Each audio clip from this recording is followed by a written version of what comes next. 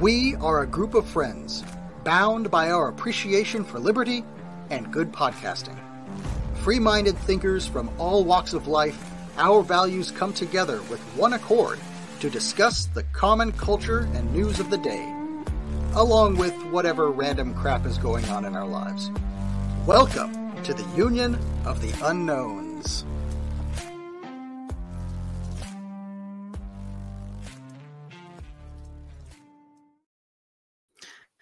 Hello, good evening, and welcome to the program. My name is Keel Thor, and you are listening to the Union of the Unknowns. Today I've got with me Terry from the Canary Islands. Hello, Terry.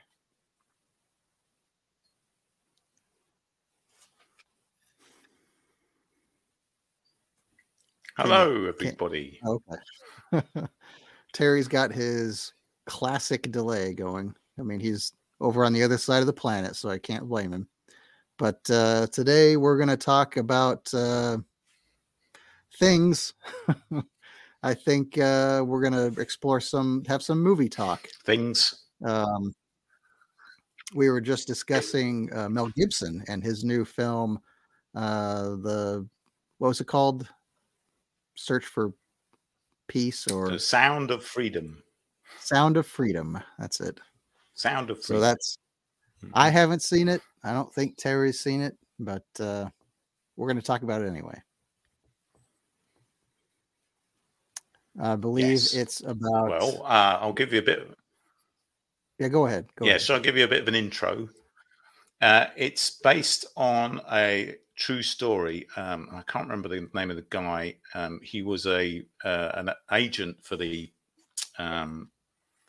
Who was he an agent for? He was a Fed of some sort. I think it was maybe Department of Homeland Security, but he was involved in working at the border, looking at human trafficking and child trafficking in particular, and he wasn't very impressed with how it was being handled.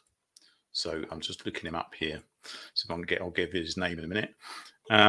Tim Ballard.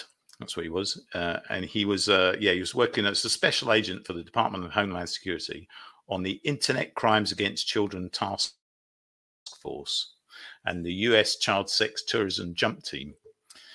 So he was 12 years doing this, and he wasn't very impressed with how it was being handled. So in 2013, he set up this organization, which is now a charity, called Operation Underground Railway.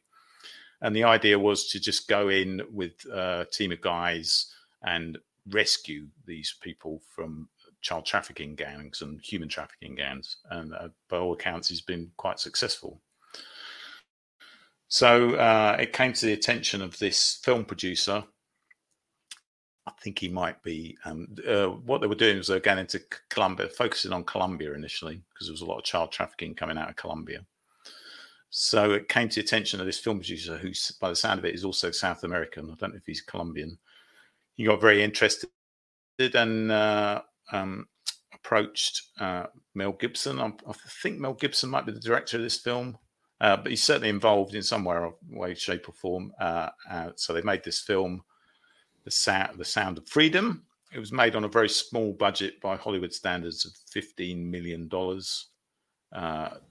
Opened in about 2,000 odd cinemas, whereas and it opened on July the 4th.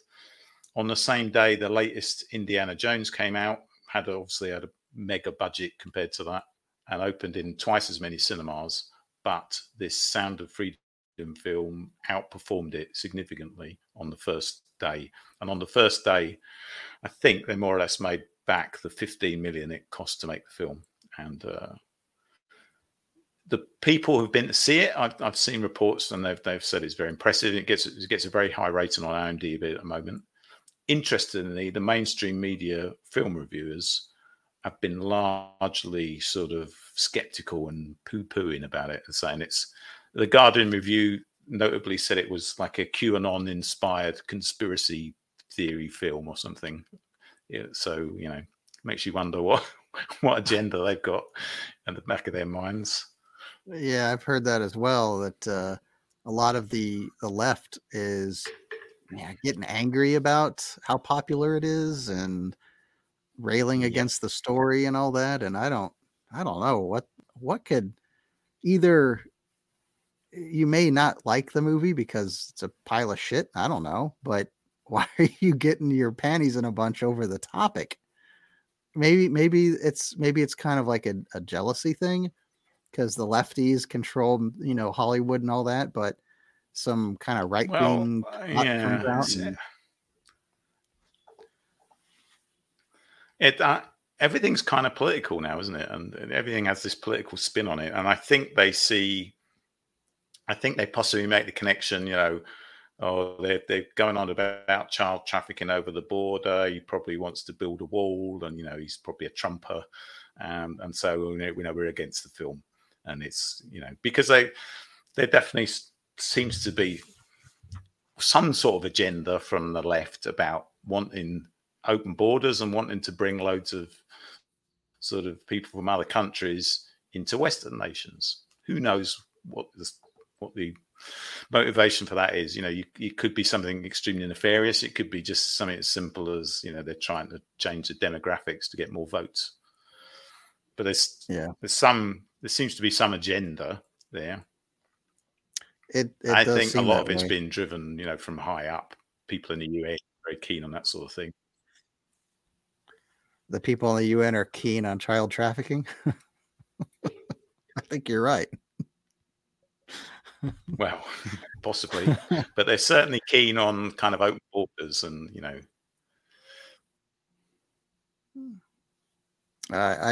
I remember. I mean, there was I remember reading articles about UN troops and stuff wreaking havoc in third world countries and taking kids and stuff into having. I think there was a story out of Africa or South America or something in a third world nation where there was a high-ranking UN military brass that had their own little harem of underage girls or something, and that got blown out, and then they said, okay, we've gotten rid of that guy, but we're still the UN, we're still running around doing our thing. And I just I see stories like that, and I'm thinking anybody else that does that is like the entire organization is going to be completely flattened, and the people in charge of it are going to be held accountable. Or any corporation that, even if it's the people on top of the corporation have no idea what's going on the lower level managers are doing something really bad, it just destroys the corporation. It's not like they're gonna, oh yeah, we fired those guys, but the same people are still on top, but we're doing our thing. I don't think that happens very often. Yeah. But the director of this film was saying that 8 million children a year worldwide disappear, and he thinks a significant proportion of those are getting trafficked. And he had some horrible stories about what happens to these kids, which I won't horrify our listeners and viewers by detailing, but it's as bad as you can imagine. Maybe we can put a link to that in our show notes. That would be good. Yeah, that would be good. So, but I plan to watch it if I've got the stomach for it. I think it might be. There are apparently a lot of teary eyes in the cinemas where they've shown, as you might imagine. It's probably quite tough viewing, particularly as it's based on a true story. So, right. And when you see again mainstream stuff, even the Wikipedia article talk about this Operation Underground Railway, they're very sort of somewhat skeptical about it, and saying he's exaggerating what he's doing, and that it's not really the underlying sort of message is that it's not really that big a problem. We shouldn't really be worrying about it too much. Even if it's not that big of a problem, why would you downplay the obvious? I mean, every movie exaggerates and blows things out of proportion, but why try to downplay it here? Sure. Well, no, they're saying that this charitable organization they're saying that this charitable organisation exaggerates the scale of the problem as well, and what they're actually doing. So, well, I mean, if Mel Gibson was the one who's and interesting, there's a lot of. It's probably a pretty good movie, even just for that, because he makes good stuff. I don't think it was actually. I think I've given you misinformation there.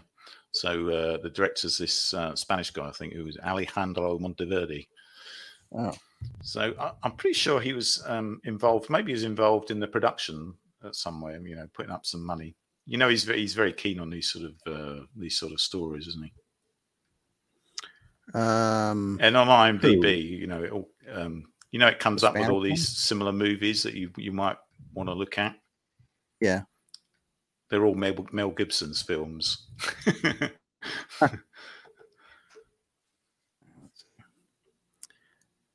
Directed and co-written by Alejandro Monteverde.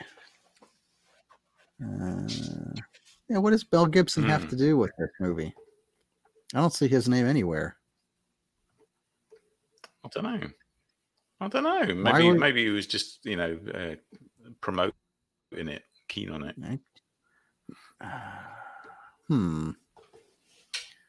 That's weird. Wow, the whole premise for our show today has been completely turned upside down.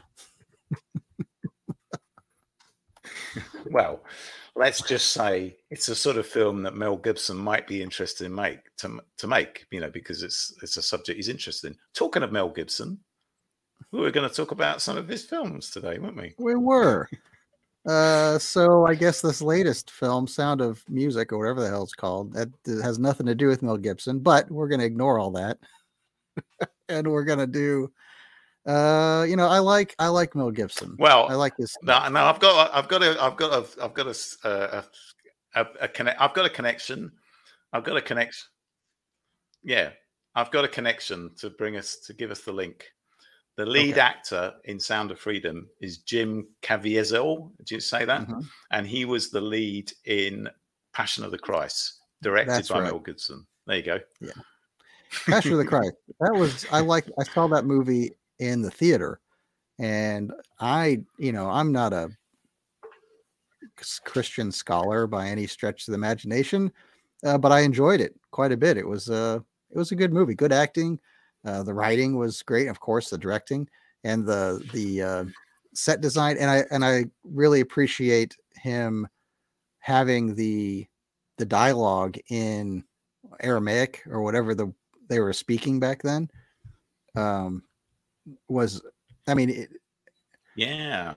Before I get ahead of myself here, the movie was good. I remember seeing people in the theater just crying, like old men just bawling through these scenes, because they're obviously very strong Christian people, and this is down here in Georgia, where the Bible Belt, you're going to expect that, and they were moved by the scenes and what was happening. And I remember some people got up and left, not because they were angry about what they were seeing, but just they couldn't handle it, and they were leaving the movie midway through. Yeah. But, and I remember stories around that time, people saying, 4 people got struck by lightning working on the set and stuff like that. And there were all these there's like a mythology behind that movie. I don't remember all of it, but it was kind of interesting. But yeah, it was a good movie. I liked it. That was a cool decision to make it in Aramaic. I mean, I suppose if you're a real Aramaic scholar, you'd be able to maybe get more out of the story, because we talked in the past on our pod about problems with biblical translations. So maybe going back to original Aramaic is where it's at. Yeah, you probably you speak Aramaic, you're a native Aramaic speaker, and you're watching this movie and you're going, that's not how they pronounce that word. Oh, come on. This is nonsense. Right. Oh, he's doing a terrible job. That's not how it happened. Oh, right. Yeah. Right. Yeah. So That was yeah, that's interesting. The only film I've seen like that is The Last Temptation of Christ ages ago, which was also very, very good. So wasn't that a musical though? but I think the idea, I remember Mel. No, it's got a great soundtrack by Peter Gabriel. It's got a really excellent soundtrack, which I used to have on vinyl. But no, it's the same sort of idea, really. I think it was actually about his last temptation. You know, it's sort of his sparring with the devil in the desert. I can't remember. It's a long, long time I saw it. But I think Mel Gibson. I remember when he was talking about the Passion of Christ, he was saying he wanted to sort of emphasize the humanity of Jesus and some of the things he went through as a man. You know, so I don't know if that came across. I think it did. They had scenes where he was, thinking back. He would have flashbacks. I think they were showing him hanging out with right. Mary Magdalene, and I mean, I hardly remember the movie, but yeah. You were saying? Right. I have to be honest, I'm having a lot of trouble understanding you because your voice is breaking up a lot over the connection. Oh. Well, that's no good. I was saying that I think I guess it's recording all right, though, because it's recording at your end, right? Well, it's recording on the StreamYard servers. So if my sound isn't making it through to you, it's probably not making it through to the StreamYard either, but I don't know. Oh dear. Yeah. We'll see how it Technical comes out. issues, eh? All the best podcasts have them. Yeah. And ours is one to obviate your technical problems, yes, of course. Obviate your technical problems, I'll talk for a bit. I first came across Mel Gibson ages and ages ago in the 80s, because as everyone knows, I'm very old. And I saw him possibly in one of his first films called Gallipoli. I don't know if you've seen that. It was an Aussie-made film, possibly by Peter Weir, actually. Peter Weir directed it. And it's very good. It's kind of like a cross between Chariots of Fire and All Quiet on the Western Front, because there's these two Aussie sprinters, of which Mel Gibson is one of them, and they're involved in the war, the First World War at Gallipoli, obviously.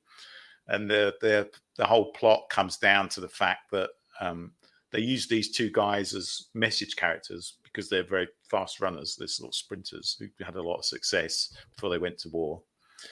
I think at the end, Mel Gibson is having to run to try to send a message that will save this other guy who's kind of his friend and his rival. And I don't think he quite makes it in the end. Not to put too much spoiler of the film, but it was very good. And I remember thinking, wow, this guy's a really good actor. You know, he's probably got a good future. And sure enough, he went to Hollywood soon afterwards.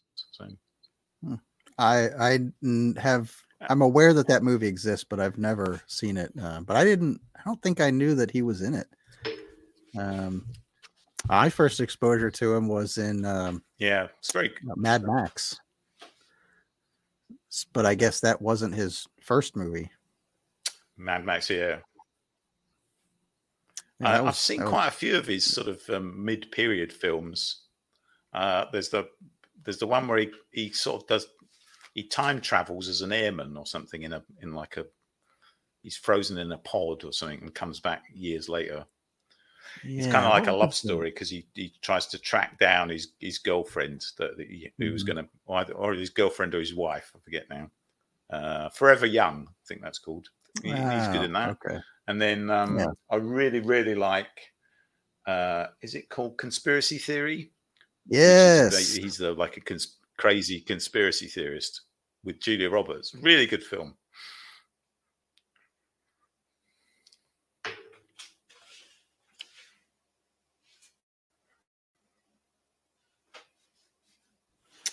Not hearing anything from you at the moment. Yeah, I guess I locked up on me. You are speaking. Yes. Ah. Yeah. Conspiracy Theory, highly underrated movie, I must say. It was Very, very good. Yeah. got Patrick Stewart in it, who is also awesome, and Yeah, that's right. Yeah. it's got. I mean, it is. It's like a political thriller. It's a good kind of drama, and it's got even these humorous scenes in it of him being dragged around by the black ops CIA guys, and I mean it's it's a worth the watch. I recommend it as well.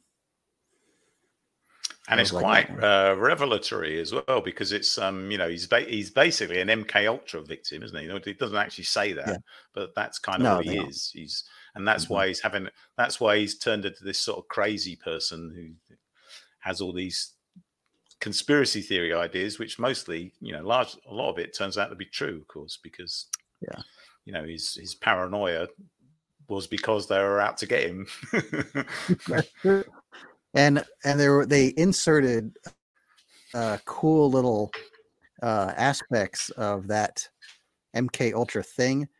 For example, when he got nervous, he would rush out and try to buy a specific book. He would buy Catcher in the Rye, if I'm not mistaken. That's right. And that book was used. I had something to do with that book. Was used in the MK Ultra experiments, and it was something along the lines of maybe that was the book they would condition people to go buy under certain stimuli. Maybe that was it, and so during their testing, so you could. Well, I think it's whatever it was. I think what happened is it used to show up with a lot of the assassins, like Hinckley, I think, had it. What was the name of the guy who shot? Was it Hinckley, the one who shot John Lennon, or did he shoot Reagan? Anyway, both of those assassins had the book, and another one as well, I think. So there was some speculation around that this was maybe the book was being used as a trigger, because obviously the character in the book is. I don't know if you like that book. A lot of people rate it, but I thought it was terrible. It's a real downer. I need to read it. I haven't read it. Oh, it's like I wouldn't. Well, I've heard interesting things about it, and I would like to read it, but I've got a whole pile of books I need to read. So it's just one in a pile of a million. I can understand if you're like a would-be assassin or would-be psychopath, that the book might be quite appealing to you. But for normal people like us, and I just found it depressingly dark. So I don't find the guy Holden Caulfield is the character. I think the main character. Yeah, he's just. I think a lot of people who are like loners or feel a bit disconnected from society identify with him. But I don't identify him at all, because he's just a horrible, nasty loser. Anyway, that's just my opinion, I suppose. But anyway, so there was speculation that it was kind of used in these MK Ultra things as well. Yeah, it was used in the movie Conspiracy Theory. They used it as a way to track Mel Gibson's character, and I guess we're giving away spoilers here. But when he got really nervous and paranoid, he would go out and buy that book. And he'd find the nearest bookstore, and he would purchase that book. And the CIA would be watching the transactions around the city somehow, how they do stuff.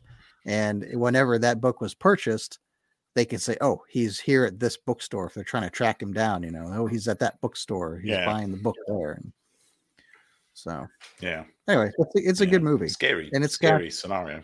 It's a good film, movie. Yeah. It's got what's her name in it? The pretty woman lady, whatever her name is. Julia Roberts. Yeah, Julia Roberts is the female lead. He's kind of obsessed with her, isn't he? And there is a reason why he's obsessed with her. I can't remember now. Yeah, and I can answer that question, but that would actually spoil the movie. So Oh yeah, no, That's I remember now. Yeah, that's right. I remember. Yeah, good film. And also seen Mel Gibson in what's it called? What Women Want, which is a kind of comedy thing, and it's actually quite good. He's quite entertaining in it. He's very good at comedy as well. Yeah, I skipped that one. That was. I suppose I should go back and watch it, but when that came out, and I don't know, it was a date movie, and I'm not into that kind of stuff. But yeah, whatever. It was probably good. I just didn't see it. I liked the Lethal Weapons. Can't forget he was in that was all right. those movies as well. Oh yeah. Of course, yeah, they're very good. Yeah, very good. Yeah. Now you reminded me before we started, which I'd forgotten, that he directed Braveheart. Was that the first film he directed? The first big film he directed? I doubt it, but it could be. I mean, certainly that was the one that he. I mean, it was just a banging at the Oscars. I mean, it took home like 10 Oscars that year. So, I mean, that was his first huge movie. Yeah, it's very, very good. I have to say, very, very good. And a nice sort of libertarian message of celebrating freedom. Yeah, and I've talked. Well, I've talked to a couple. Yeah. We don't get a whole lot of Scotsmen over here, but I have met and have a friend of one or two, and I always in my head think that as a Scotsman, and you're in America, you prepare yourself for the many times when an American tries to talk to you about the movie Braveheart. I'm sure that's a thing that just they always have to, but you can't, as an American, if you're hanging out with a Scotsman, you can't not bring it up at some point. I mean, you wait long enough and you think the timing is right. And then you say, hey, what did you think about the movie Braveheart? And the responses I've gotten have been pretty positive, actually. I would imagine that they would say, oh, that's a pile of shite, or whatever they would, but they usually say that it's good accent. Well, nice effort. It's they respond that it's not realistic, obviously, but and they always complain about Mel Gibson's accent, but they say it was a good movie, overall. And then I thought I've got a bit of an ear for the Scots accent, having a Scottish wife. I thought his accent was decent, actually. I didn't think it was all that bad. Good effort. Yeah. And yeah, in my experience, the Scots love that film. I've met a lot of Scots, and the English-Scottish relationship is very interesting. And I have to say that in my experience, a lot of Scots have a bit of a problem with it. Like they're always going on in America about reparations. Scots are always going on about the English and how they've been oppressed by the English all the time. And, they want to blame all their problems on the English, even though they've got more or less independent. They've got sort of quasi-independence now. They've got their own government, but they still want to, put all the blame on the English. So they, and my wife would agree with me on this, by the way. She thinks they've got a bit of a chip on their shoulder about the English. So yeah, a film that shows the Scots defeating the English, they lap that up. They just love it. Yeah. I think the Irish are probably in the same boat there. Yes, I would say so.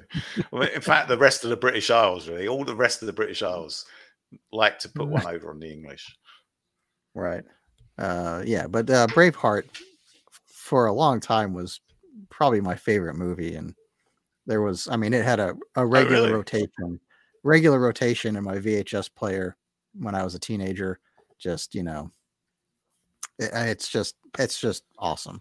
I do love that movie. I wouldn't say it's my favorite movie, but I can't watch that and not get teary-eyed seeing, it's really just when I see big heroic movies that are well done. I mean, shitty ones are not going to evoke such an emotional response from me, but big, good movies that show somebody fighting against clear tyranny and, that does it for me. Yeah, yeah. That seems to be a theme with him, doesn't it? Because we'll come on to The Patriot in a minute because you've seen that and I haven't. But Yep. I'm just looking him up on IMDb, and the first film he directed, first big film, was The Man Without a Face. Oh yeah. Now is that the one? I can't remember that one. Have you He seen was. that? I Oh didn't yeah, no, see I it, do remember it now. Yeah. but I remember. Yeah, he was a teacher or something, and he had a deformity, and there was this. My That's right. Yeah. impression of Yeah. from the trailers, I remember he kind of had a stick up his ass about it, and always assumed everybody only saw him for the thing on his face, and then there was a kid that changed his Yeah. mind or something. There's a heartwarming twist to it. I don't know. Something Yeah, along I've those lines. only seen it once. I don't really remember it at all. So, but a decent start, a decent effort for your first start, Yeah. I think. I thought he directed The Patriot, but apparently he didn't. Then Patriot was okay. I didn't. It's probably better than I think it is, because I went into it thinking, hell yeah, this is going to be Braveheart set during the American Revolution, and that it's just going to be that's awesome. what I thought it was. Yeah, But it kind of isn't. I mean, it is sort of, but if you watch it going into it like that, I don't know. It's not nearly as good as Braveheart is, but it's all right. I mean, it's got a lot of cool action from that time period. But I don't know. I don't think it was.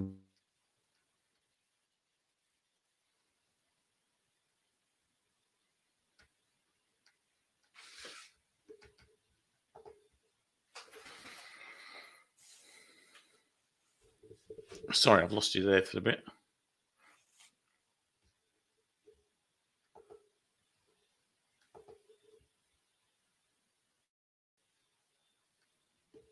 You still there, Keel? I've lost you completely. Ah, there you are. Sorry, I missed that last bit. You froze up completely.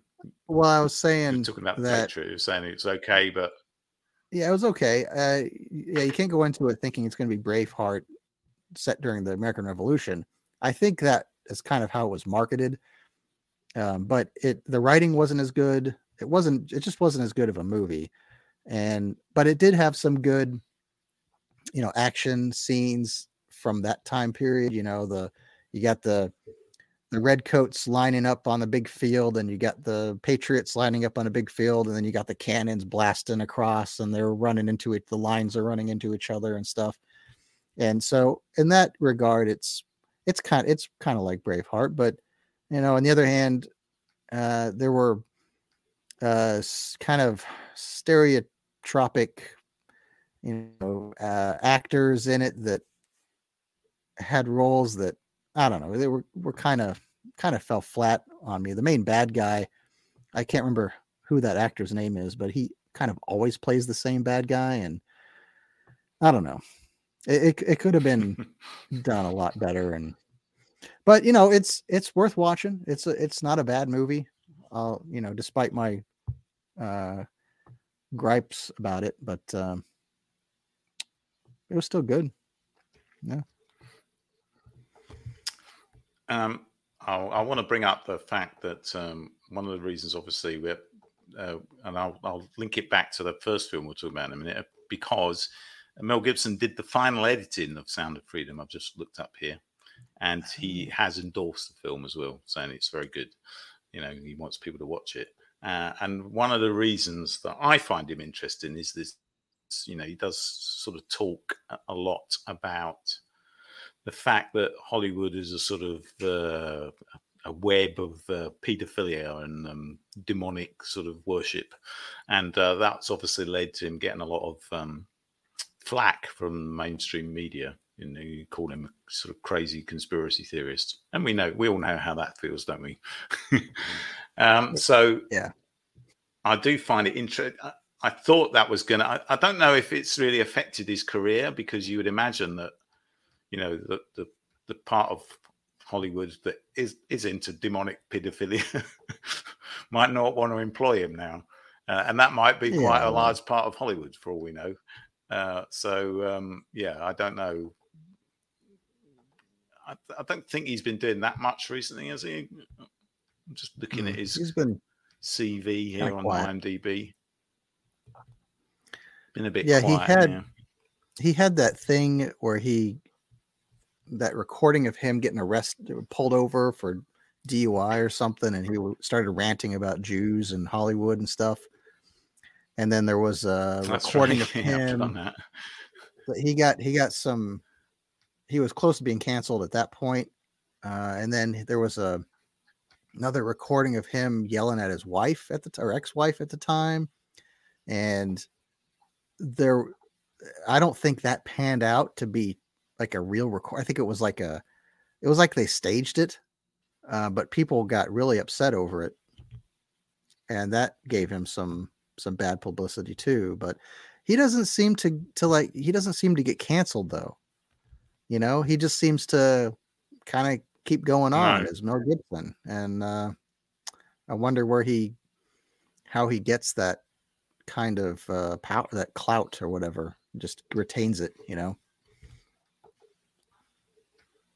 Yeah, well, he's probably made a fair bit of money. He's been in quite a lot of hits, hasn't he? Yeah. So, Apocalypto, have you seen that? That was one he directed, and was he in it as well? Talk about it. Did he? No. I've not seen it myself.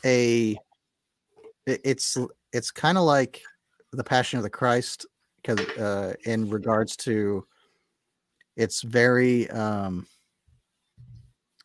what's the word? You know, like method actors get so into the role that they just stay in character the whole time they're shooting, even after cut has been yelled, you know?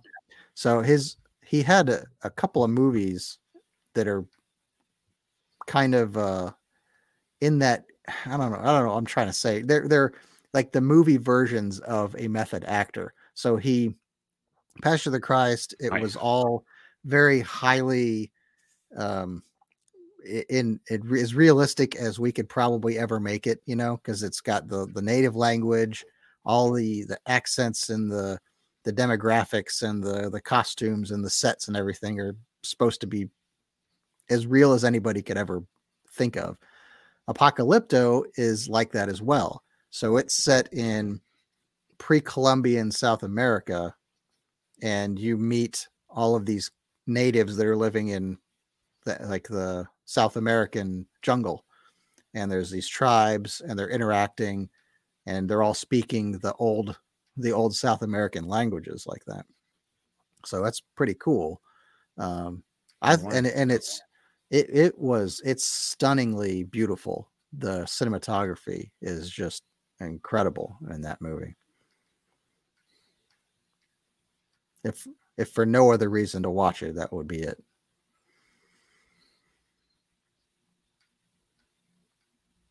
Yeah, I've heard it's a bit of a spectacle. Mm-hmm. Oh, and then it also goes into, so if I remember, I've seen it once, and you actually might have that on Blu-ray. I don't know. I'll have to look in my collection, but it shows the local tribes, and you follow the kind of main characters they're pinning, and then I can't remember what happens, but they end up in like the Aztec Empire. And so you're seeing all of these, you know, the Aztec metropolis and the pyramid, and there's the shaman guy at the top of the pyramid, and he's just sacrificing one after the other and throwing them down the steps of the pyramid and stuff. And anyway, yeah, it's a good movie, but it's hard to describe it as a movie because it's really you're watching this historic kind of moment in time play out.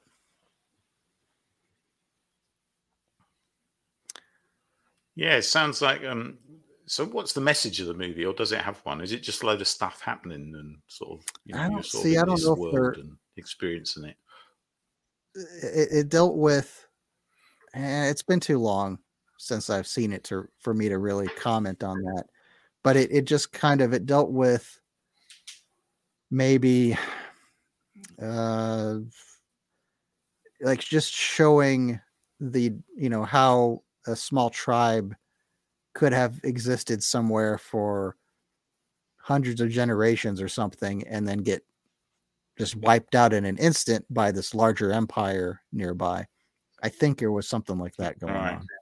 But yeah, for years, I have been hearing and reading about rumors that Mel Gibson was going to make a movie in the same vein as Apocalypto about the Norse people up in Viking times, speaking the Old Norse language and cool.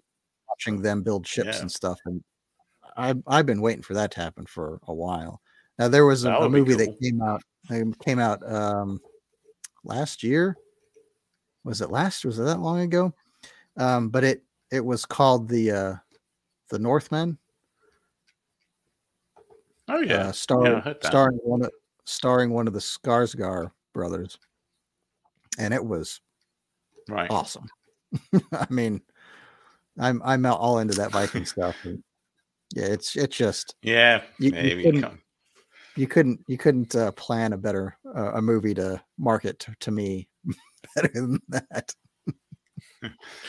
I'm looking at his upcoming films, and I don't think it's got any Viking stuff. I'm afraid. I'm looking at his upcoming films on IMDb, so I'm sorry to disappoint you. Yeah. But oh, hang on, upcoming director. Oh, he's going to do the Passion of the Christ Resurrection, apparently. Oh, really? He's doing Flight Risk, and he's doing Lethal Weapon 5, which he's directing as well. All right, so this is coming from Wikipedia. Gibson has expressed an intention to direct a movie set during the Viking Age, starring Leonardo DiCaprio. Like The Passion of the Christ and Apocalypto, he wants this speculative film to feature dialogue in period languages. However, DiCaprio ultimately opted out of the project. In a 2012 interview, Gibson announced that the project, which he had titled Berserker, was still moving forward. So let's see it, Mel. That's a good one. I know you're watching this. Be good. So you get going. Maybe you could do the Viking, discovering America. That would be quite good. Yeah, I would like to see that, because that's a story that's rarely told. Which we all know that really happened. It did. There's plenty of evidence. I mean, there's proof, really. It's not just evidence. Yeah, definitely. Well, there's Viking runes found in parts of the northeast, isn't there? Like New Hampshire or someone like that, Maine. Unmistakably Viking settlement found in Newfoundland. That's the biggest one. Lansau Meadows, I think it's called. I don't know if I'm pronouncing that right, but that's how it's spelled anyway.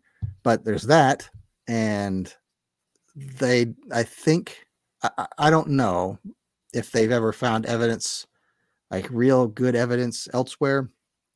I think they found some trace that they were also on a different island, also up in like the North Canada area.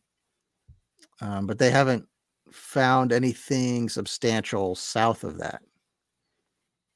But I thought they found a stone with runes on or something. Somewhere up in New England. You want to talk about that stuff? That's a whole other different conversation. Controversial. Yeah, very controversial. There have been a couple different rune stones found in various parts of North America that some people believe are real. Other people think they're hoaxes. But there's not a lot of evidence other than that. So they're just kind of anomalies. And I don't know. I don't think they're real, but we'll see. There needs to be something else leading to that spot before I'll buy into it completely. And there's two rational there's there are rational explanations that are too good that they are not real. I think the famous one is called the Kensington Runestone, and it was found in Minnesota. Yeah, that's what I was thinking of. Yeah, that's what I was thinking of. But it was found in the Midwest, so and there's no like camp around it or anything buried in the ground. It was like the story goes, a farmer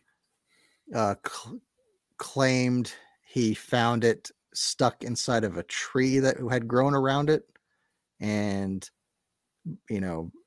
people at the time said, "Oh hell yeah, that's great. This is proof that the Vikings were here," and because there's a very strong Scandinavian presence in Minnesota and other parts of north of the Midwest, and but nobody can, like, people that have examined it have pointed out that seems to be a mixture of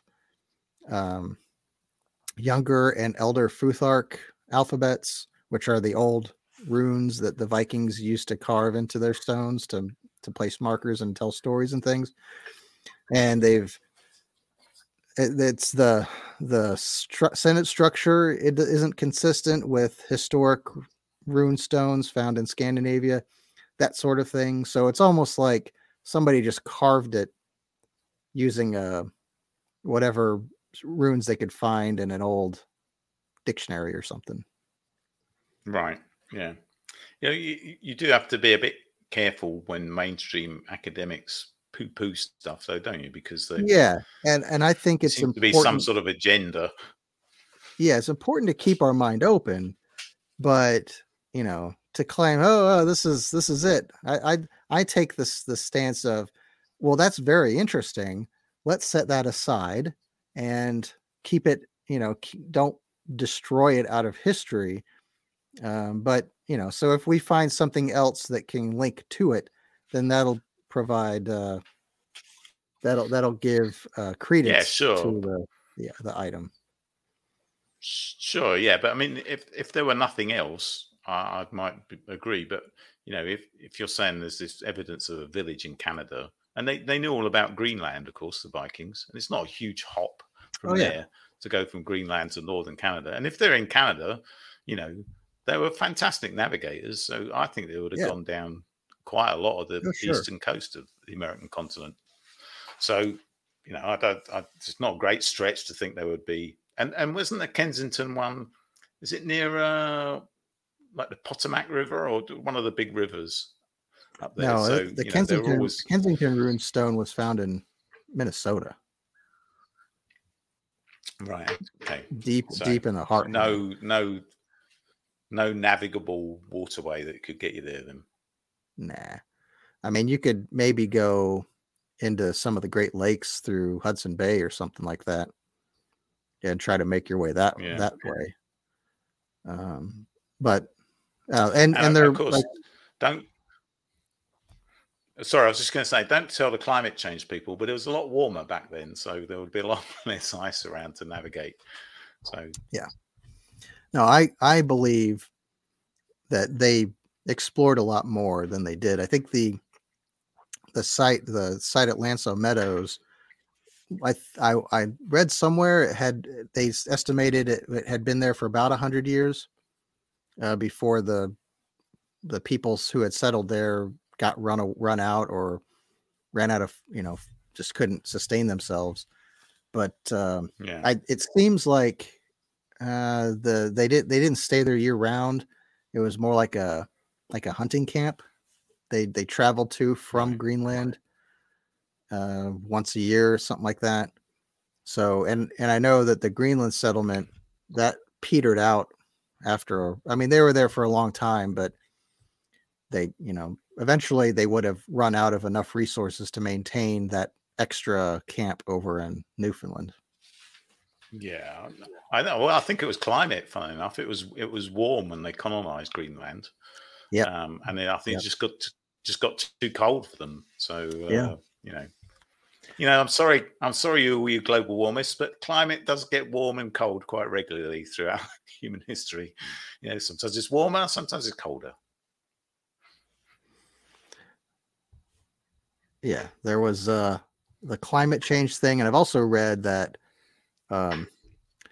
their main export in Greenland was ivory from the walrus tusks, and there were others. Really?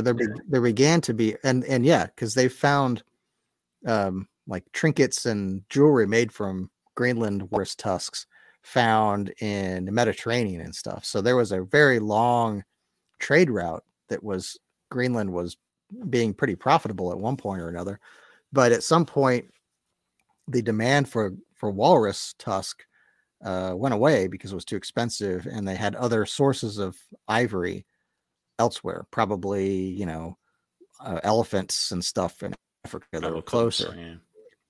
Yeah, so they kind of lost their trade income, and people stopped traveling there, and then the climate changed and they just couldn't keep it up. But which is a shame, because having a Norse settlement like that just isolated would have been a really cool discovery after hundreds of years had gone by, and then in the 16th or 17th century, people show up and there's this thriving Norse community. Find all these Vikings. That would be really cool. Yeah, that would be excellent. It's like the Lost World. That's fantastic. But I guess that's what happened in Iceland, though. So Iceland is So is it widely accepted that this camp was a Viking camp? Like by mainstream academia. Yeah, it's dated to about 1000 AD. So surely we should get rid of Columbus Day then. We should have Eric the Red Day or something. I celebrate Leif Erikson Day, not Leif Erikson Day. Yeah. Well, of course, they might not have been the first. There's another theory that the Egyptians actually knew about America as well. Yeah, it wouldn't surprise me if stories. Well, you think about the Phoenicians, these fantastic seafaring race that nobody knows where they came from. They were all over the Mediterranean. So, again, fantastic navigators. It wouldn't be that surprising if they managed to get across the Atlantic at one point. No, I absolutely believe that the Europeans were traveling to the Americas a lot more often than we think they were. It didn't just suddenly happen when Columbus landed in Puerto Rico. It was there had been ships traveling to the east coast of the United States, now the United States, probably for hundreds of years at that point. I would speculate. We don't have much evidence, if really any. I mean, there's some myths and legends and things like that of nature, but we don't have a whole lot of hard evidence that Europeans traveled over here very, very regularly until after Columbus. But it is, I don't know, it's fun to think about it. There's stories of the early Western, the official Western settlers, like conquistadors and what have you, coming across, tribes of basically white people as well. So where do they come from? Yeah, there's stories that the Welsh had come across, and the obvious stories about the Templars and their winding up at Oak Island. I love that story. That sort of thing. I love that story. Yeah, it's a good story. Yeah. But there's also speculation about the Chinese coming across from the western side and setting up things over there. But we really don't know, Yeah. And I think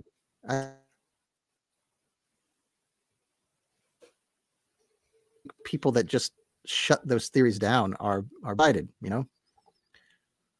because you can't it would be more surprising to me if it didn't happen. Yeah. I mean, and yeah.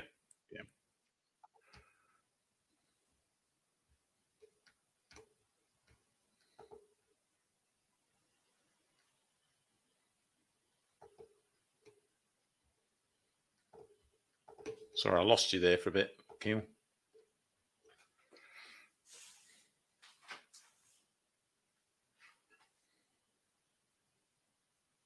I really hope this is recording okay, because I'm not hearing you at all at the moment.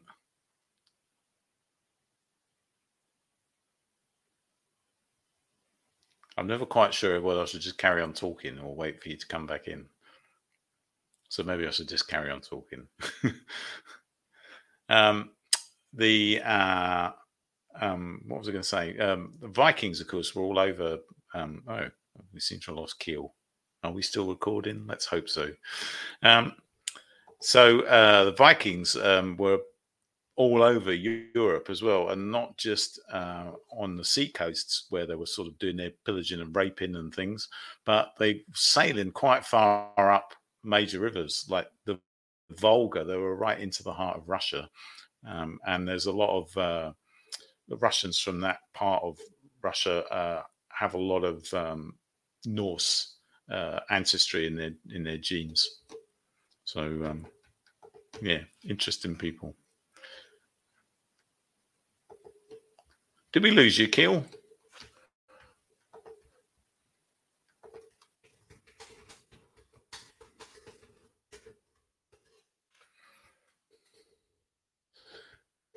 So I think personally, it's quite likely there was a lot of contact between these ancient civilizations, and there's also stories of people finding sort of out of place artifacts. Mainstream archaeologists, and it getting covered up. Famously, you send things to the Smithsonian, it'd end up in the basement, like in the first Raiders of the Lost Ark, sort of tucked away for no one to find. I've just been carrying on talking by myself because we lost you for a minute there. Yeah, my internet just completely crapped out on me, so I've switched to a different source. I was just saying how Vikings were all over Europe as well, and sailing quite far up major rivers. So yeah, and even into the heart of Russia. And Ukraine, I believe, has quite a lot of Viking ancestry. It does. So, yeah. Well, I don't know about the Ukrainian ancestry, but I do know for a fact that the Kievan Rus were the ancient, well, not ancient specifically, but they were the tribes back in the medieval time in that area. They were the first Russians, the Kievan Rus, the tribes that lived near Kiev. And the legend is that they had such a chaotic relationship with each other. They were constantly warring that they had the Norse they had trade routes that went down through that area because they would travel through the Volga River and like the Black Sea. Is that the sea that's right there?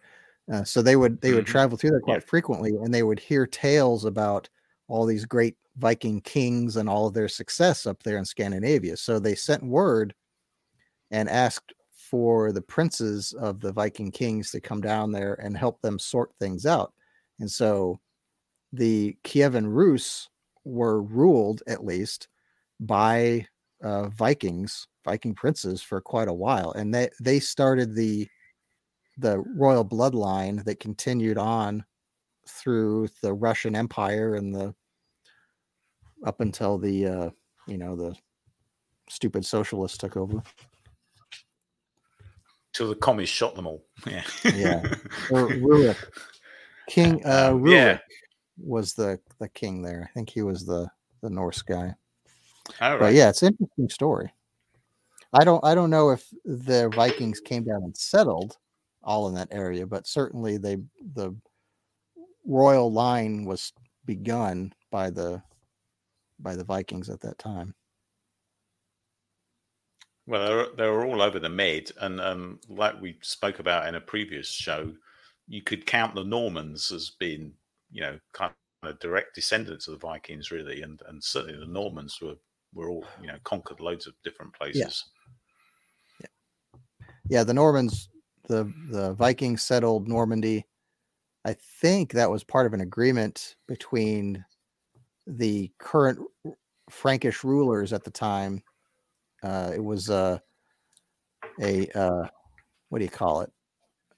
They gave them Normandy so they would stop sacking Paris, because they kept sacking Paris over and over again, coming down that river, whatever that river Right. Paris is on. So they said, well, Seine. hey, the Seine River. They said, hey, come, you guys can have this whole spot in northern France. Just please leave us alone. And I think they were there. They said, you guys can have that land, stop sacking Paris, and kind of guard the entrance to the river. Or I think that's how it worked. So the Vikings they integrated and became Normans, and then Normans took over England from the Vikings that were already there. There's a move in from the Vikings. Well, there were Saxons, so you could call them Vikings, I suppose. There was certainly from Germany. The Saxons, the Anglo-Saxons were there, and then the Danes took over, so they had the Danelaw in place when the Normans came over. And only in let me get my history right there. So the time of Alfred the Great, which is maybe a couple of hundred years earlier than the conquest, I think, Danelaw ruled the north of England, but there were still basically the Saxons clinging on in Wessex, which was the bottom sort of left corner, and also the bit below London. I can't remember if London was in Wessex or in Danelaw, or if it was disputed. Right. So the boundaries shifted backwards and forwards a bit, obviously. But then Alfred the Great was the one who kind of unified England and kicked out the Vikings. And then, of course, as you say, in 1066 they came back again as the Normans and took over everything. Yeah. But there's a kind of move afoot. I was going to tell you something. I don't know. I know you're very keen on the Vikings. I don't know how you look on this. The city of York in the north of England, it's kind of rebadged itself as a Viking city, and they're calling it Jorvik, which is presumably the Viking name. And they're making a big thing of saying, yeah, they weren't all about fighting and raping and pillaging. They were, nice and peaceful and brought a lot of culture and farming and all sorts of things, and trade, And so how do you feel about this rehabilitation of the Vikings? Do you just like I think it's great.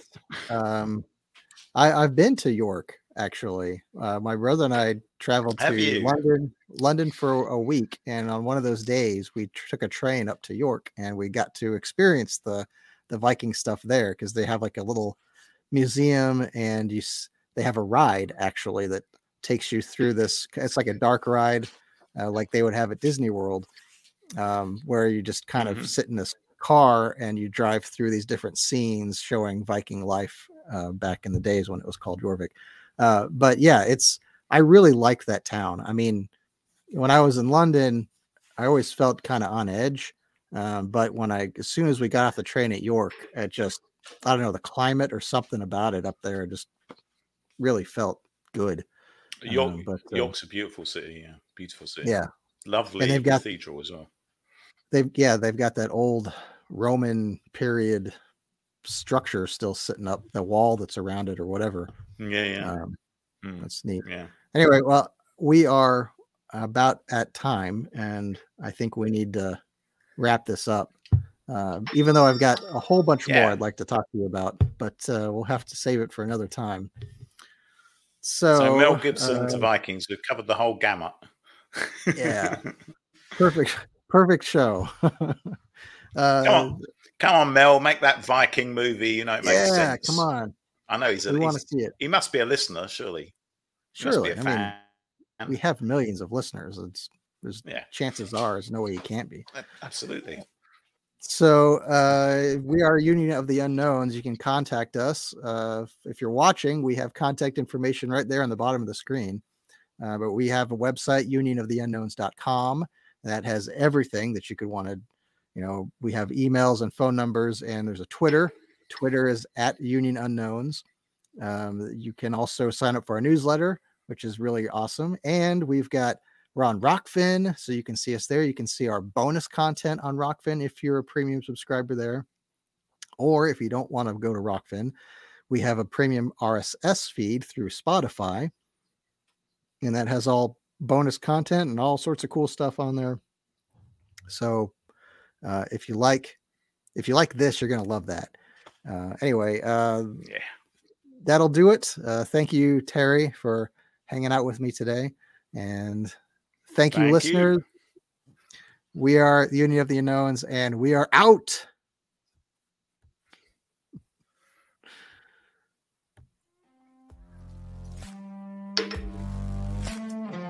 Thank you for tuning in for another episode of Union of the Unknowns. You can find new episodes every week on all your favorite podcasting networks.